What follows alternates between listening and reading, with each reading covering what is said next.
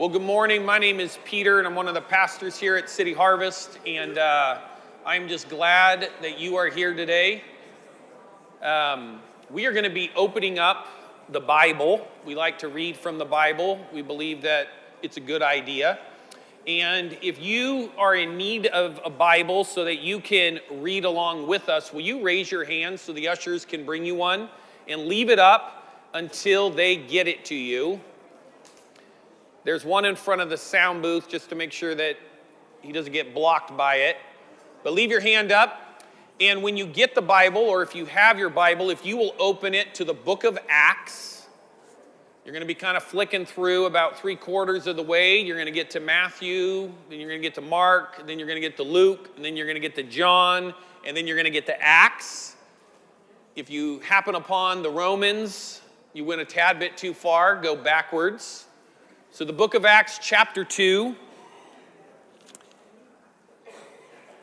we started out this year going through the starving series, and which sounds very gruesome, but the idea with it is that we're hungry for more of God.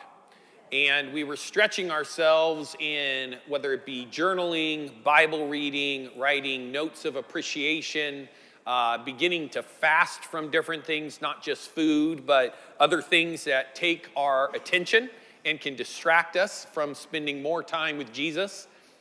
And kind of went through that. And really then started talking about what's on that far wall there, that his kingdom would come and his will would be done.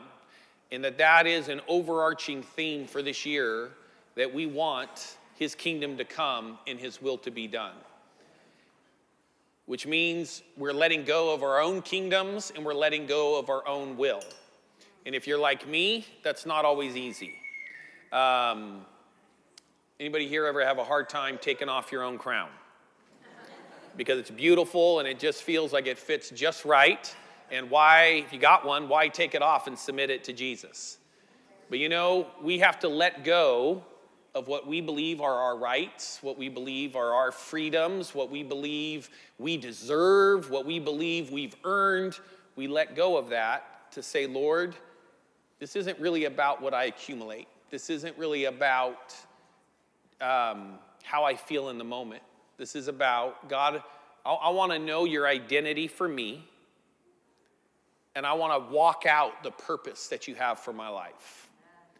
And in that, I know there's going to be times where I might feel a little alone. I might feel a little inadequate. I might feel a little uncomfortable. I might feel a little scared. But God, I know that you will be sufficient. And God, you will work through it. So Lord, let your kingdom come. Let your will be done. In each one of us individually and us as a church family. That we wouldn't be about just putting on a service. We wouldn't be about putting on a show. We wouldn't be about just, can we up our attendance numbers? We would be about, Lord, are you being glorified? And God, when we walk out of here, do we walk out different than we walked in? And then when we walk out, do we, wherever we go, whether we go to school, whether we go to our homes, whether we go to our neighborhoods, whether we go to our workplaces, wherever we go, do we go as his ambassadors? Saying, Lord, I don't represent my kingdom. I'm not going as the head of state of Peterville.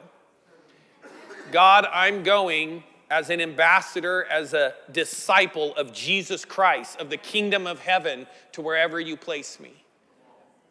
So God, I want to flush out. I want to cleanse out all of me. And Lord, we want to receive all of you in our life. Change us, mold us, shape us, prune us, that you would come. That's our heart cry for this year. And looking at leading up into Easter and just the disciples, their reaction to Jesus and what was going to take place coming out of that, and just what took place with his death and their reaction, and looking at the similarities, never just reading the story and reading what other people's responses as like, that's interesting. Ye of little faith. No, I'm a person of little faith. Or, it's interesting that they're so dense. I mean, Jesus said it over and over and over. I am not staying here. I'm going. The prophecies must be fulfilled. And yet they were shocked. Well, it's interesting how many things he tells me over and over and over. And yet I still am a little shocked. Like, what? How did that happen? We read not looking to read a story, but we read looking for the character of God and what is he saying about each one of us. So going through there, then looking at Jesus comes back and he's then reconnecting with the disciples, and they're getting pumped up again, but he's charging them to go out into all the world. That is the same exact charge that he's putting on every single one of us in the room. And we can look and we can say, me? Really? Would he really want to use me? Yes, he wants to use you. Doesn't matter your age. Doesn't matter your family background. Doesn't matter the mistakes you've made. He wants to use you. He wants to reveal himself to a very select group of people, and you are the perfect tool for that. You're the perfect ambassador for that. But he said, listen, it's not just the knowledge or what you caught as you were walking with me. I'm sending you another. When I go, it's actually going to be better for you. I am sending you Holy Spirit to be the comforter. We need comfort. To be the helper. Let me tell you, I need help. To be the convictor. Man, I need God to come and shine a light in so many dark places of my life, to reveal things to me that I either am too scared to deal with, or things that maybe I'm not even willing to look at, or maybe things that I don't even know are there. Holy Spirit comes to bring a conviction on that. Not to beat us up, not to bring shame or condemnation, but a conviction to where then we have an ability, we have the opportunity to respond and say, here I am, God. Come and operate on me. Jesus tells the disciples to stay, to wait for Holy Spirit to come and to give them power. Really saying, do not go out in your own strength. Don't run ahead of the anointing of God. We talk about it just because we got the what. Slow down and pause and then ask God for the how. Ask God for the when. Ask God for the why. You're not testing him. You're trying to slow down to make sure that you stay with him in his timing. We can read again where those that kind of went before us, they did go before us. Where some ran ahead of God, and it gets them into trouble because they got the what, but they didn't wait for the when or the how. And they just ran and did it in their own strength. So he's saying, hey, hold up. I want you to stay here and wait for the Holy Spirit to come upon you. And I'm going to pour a power over you. But the power wasn't to be strong and overpowerful to go and conquer in a physical way. But the power was to be filled with the power of God to go out and to do what Jesus said would be even greater things than he had done. Why would it be greater? Because it would go to all the world. And it would be done over and over and over again. And that's exactly what he wants to do with us. He wants us to wait for him. So we wait on God. We wait for the presence of God to come. And then he wants us to walk out in faith and allow him to work through us wherever he's sending us. You might hate. How many of you, we're not going to use hate because that's a strong word and some of us aren't supposed to use it. How many of you casually dislike the place you call home or the neighborhood you call home? Anybody here casually dislike it? Wow, this is a content church. Come on. Well, I just want you, here's the deal though, is sometimes it's good for us to stop and say, Lord, why am I here? Who is it that you want me to see in this place? Whether the neighbors are loud or the house is too small or the rent or mortgage is too much or there's somebody that speeds down the road all the time, whatever it is, you just don't like the color of the carpet. The family room is rectangle and you've always been a square person. The ceilings are just, a little too high. You can't change the light bulb, or they're a little too low where when you're doing home group, your fingers are touching the top and it leaves marks. Whatever it is, why does God have you there? And he places us places for a reason. Maybe it's your job, maybe it's your school, whatever it is. He placed you somewhere for a reason because he wants to work through you. So the disciples, they did wait. Good job to them. And Holy Spirit fell on them, so much so that people thought that they were drunk early in the morning because they just weren't acting all that normal. To me, there's something in there where I don't want to be weird to be weird, but I also don't want to be scared of allowing God to fully consume me for the sake of trying to look normal. So we don't want to try to act spiritual just so we look weird, so we can say, look what God's doing. He doesn't need our help in that way, and that just hinders things. On the other hand, we don't want to be to where we're so reserved that we don't step out and allow God to do what he wants to do in us, because it's like, this could look a little foolish. What if I start crying? What if I start laughing? What if I get slain in the spirit and lay on the ground? Whatever it is. So then they go out and Peter preaches a message to a crowd. Goes through a lot of different things, but we're going to pick up. So that's in chapter 2. We're going to pick up at verse 41. So Acts chapter 2, verse 41. And we're going to go through 47. And Jules, will you come up? Jules was voluntold about right as we were going into the last song, Cornerstone. And she was just so happy that she decided to sit on the front row to my left. She just knows it was the blessing of God. And but we're going into a series where we're going to be kind of looking, not just in a sermon series, but kind of looking at, as we look at his kingdom come, his will be done, is kingdom versus culture. Now, let me just say right off the bat, this is not talking about kingdom like church versus culture like the world, and it's not an us versus them mentality.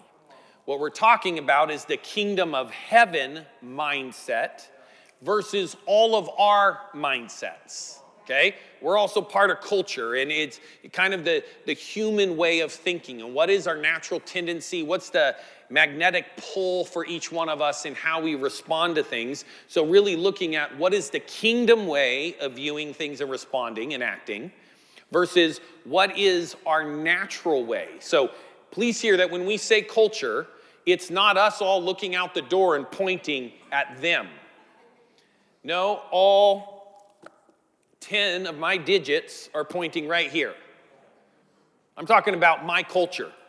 I'm talking about my mind. I'm talking about my selfishness. I'm talking about my responses, my anxiety, me, versus the kingdom of God. All right, Jules, let's do this. You ready? Yeah. Here you go. Nice and loud, clear, fast enough to get through it, but slow enough just where it's crisp. Okay, so just perfect. Don't mess it up. Those who believed what Peter said were baptized and added to the church that day, about 3,000 in all. All the believers devoted themselves to the apostles' teaching and to fellowship and to sharing in meals, including the Lord's Supper, and to prayer. A deep sense of awe came over them all, and the apostles performed many miracles, signs, and wonders. And all the believers met together in one place and shared everything they had. They sold their property and possessions and shared the money with those in need.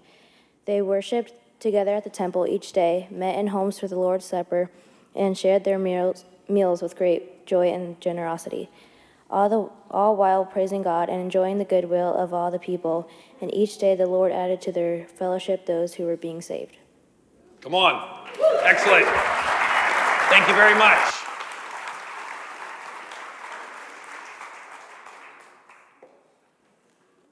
All right. So we're going to look here, verse 41. Acts chapter 2, verse 41. Those who believed what Peter said were baptized and added. So they were listening to the message. Something took place. There was a conviction. God fell upon them. They surrendered their life to Jesus. And they were added. There was around 3,000 in all that were then added to the church from that time. Then it says, all the believers devoted themselves to the apostles' teaching and to fellowship. So there's several different parts in this. So you have the teaching, meaning there's coming together like this, and there's teaching that takes place, or maybe in a small group, but where we're being sharpened, where our mindset, we're learning things and we're being challenged to change kind of our own perspective. In fellowship, we need relationship. Fellowship is relationship. Now, in the church, there's a lot of fellowship halls, and if you ever watch, like, there's some funny YouTube videos of different people that make fun of words that are in the church. Anybody ever seen any of those? They're a little offensive because we use a lot of them, so that's why I'm not going to go through them all. But fellowship is one that you don't hear a lot of time in the workplace. If you work for a big corporation, they're not like, let's gather around. We're going to gather around for a time of fellowship. No, they call that cocktail hour, or they call that a meet and greet, or they call it, let's just gather around, or social. But fellowship just sounds sweet and nice. So they gathered for teaching and to fellowship and sharing meals, including the Lord's Supper, communion, and to prayer. So there's teaching there. You have fellowship, which is relationship. You have meals, sitting down and gathering. We did in the fall of last year, I think it was, early fall, something like that, talked about radical hospitality.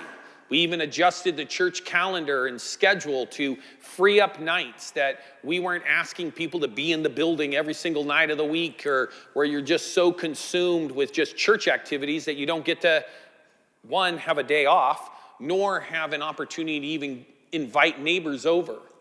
So created more and more space for that. But for us to be hospitable in a radical way where we invite people over. Taking communion in prayer. It says a deep sense of awe came over them all, and the apostles performed many miraculous signs and wonders.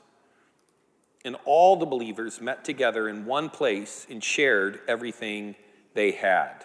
Now, I want to put up a slide calling it the 5 roots of connection. Now, why roots? We use the word thriving a lot here, and that we want to, one of the things is for each one of us to thrive. And we also talk about trees and use that as an example, that in the same way different trees are designed for different climates in different places where they're going to get the nutrients, they're going to get the moisture in the air, they're going to get the amount of sun, they're going to be at the right elevation to where that tree thrives. And not all trees belong in the same climates. Some trees, you put them on the coast, they're just going to drown in fog and moisture. Other trees, you go put them on top of a mountain, and they can't get nutrients from the rocks. But each one of us, God has placed us, wants us each in a church family and in a church home where our roots can go down deep so that we can thrive. So that when the wind blows and the storm comes and adversity takes place, that we're there and our roots have gone deep. Okay, so do we have that slide, the 5 roots? There she is. 5 roots of connection. So this isn't, I'll just say it, this is my opinion. Okay, there we go.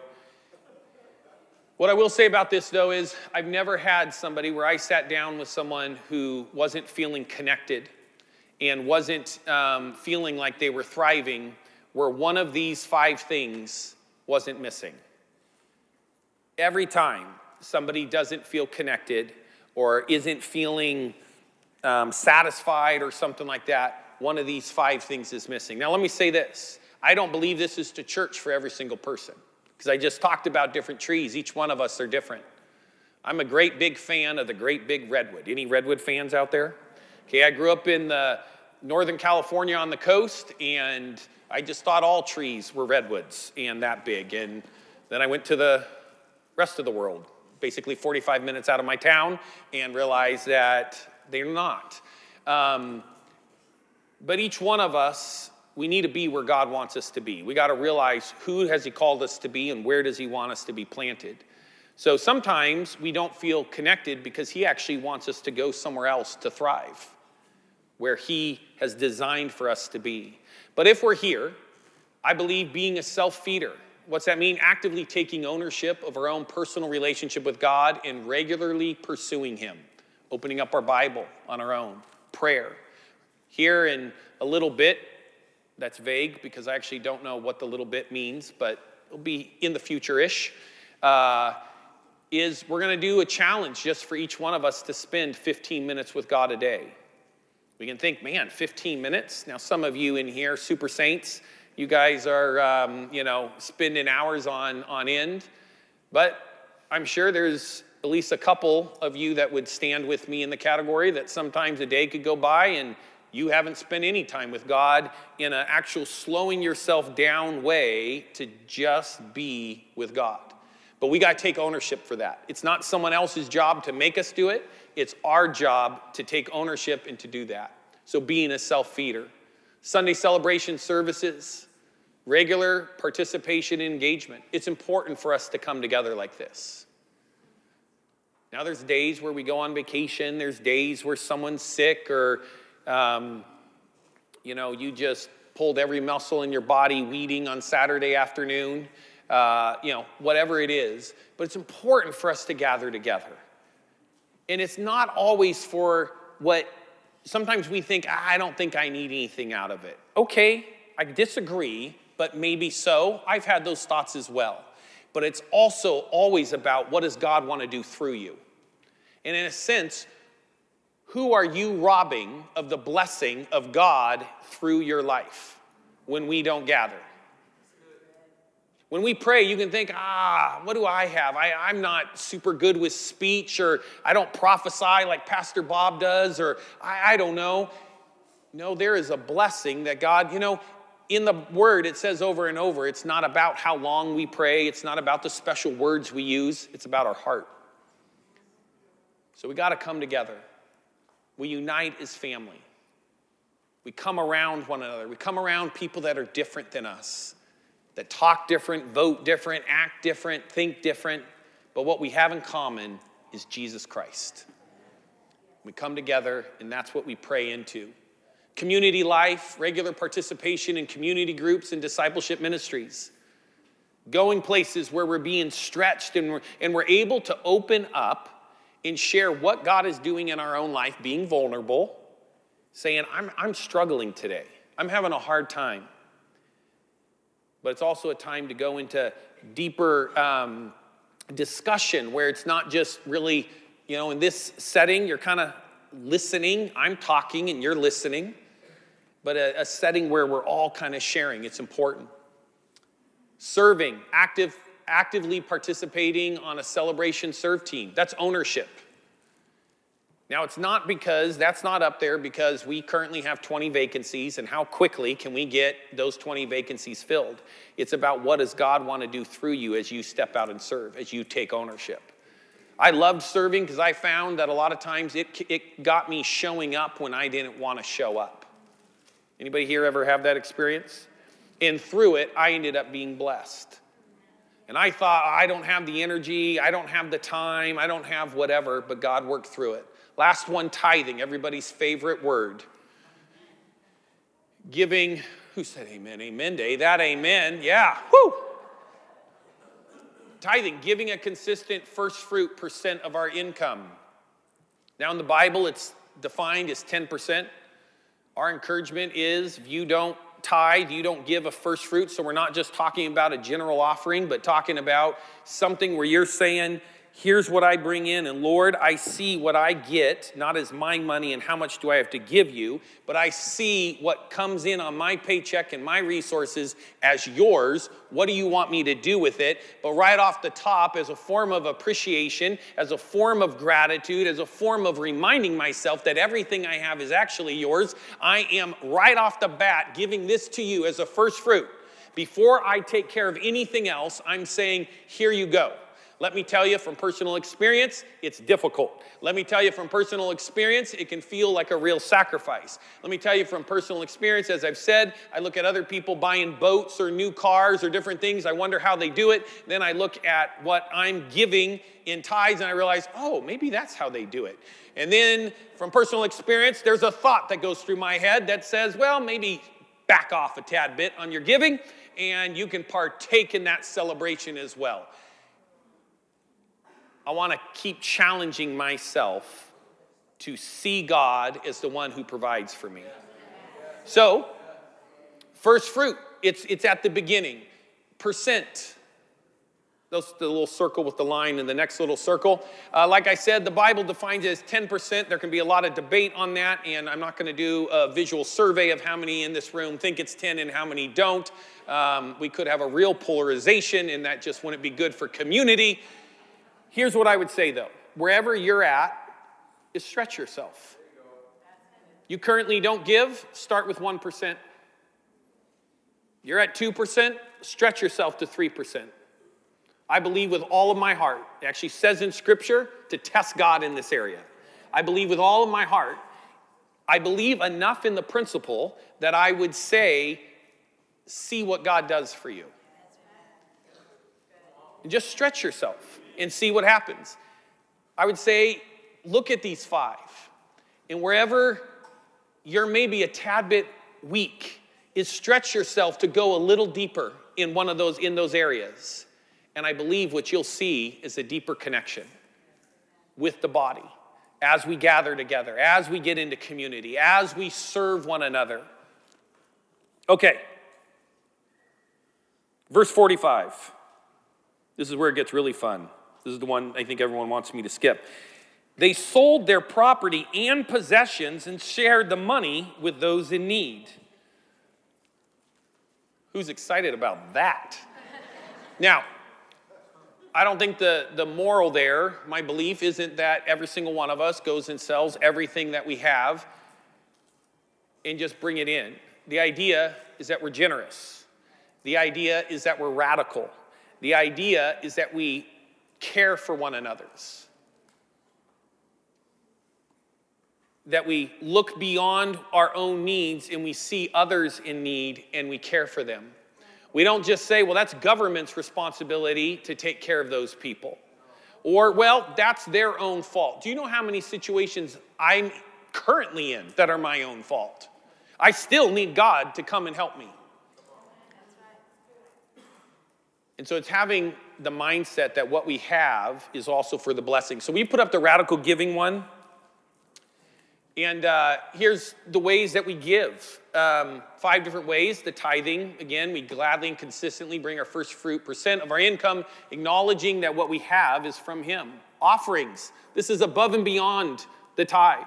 We cheerfully give, key word there, cheerfully, give above and beyond our tithes in gratitude of His blessings in our life.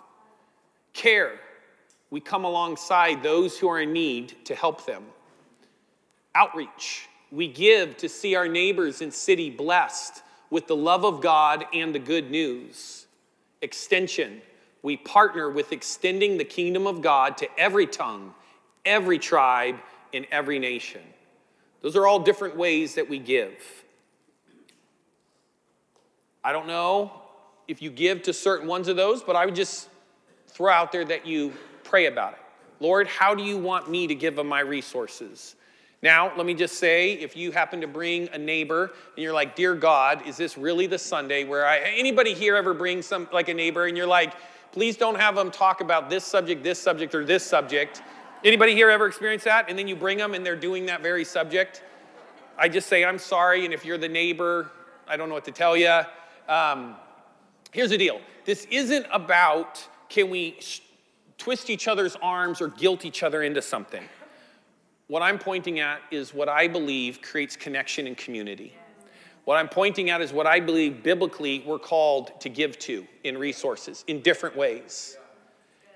And what I'm asking isn't just that you walk blindly into this, but that you go and you talk to Holy Spirit, your helper and your comforter, to bring a conviction that is from Holy Spirit alone, not from me, not from the person sitting next to you. Lord, how do you want me to give? How do you want me to care for others? How do you want me to serve? How do you want me to get involved? Cool, did it. All right, verse 46. Ushers, will you come forward and begin preparing the communion? Verse 46. They worshiped together at the temple each day, met in homes for the Lord's Supper, and shared their meals with great joy and generosity. We're going to take communion here. And here over Easter, we had these slides of Jesus washing different people's feet. It's different people from different backgrounds, the pictures, different people that maybe you might think don't deserve to have their feet washed, different faith groups. And we're going to just watch it as this is passed around, and then just hold on to your elements, and then I'll give a little more instruction when it's done.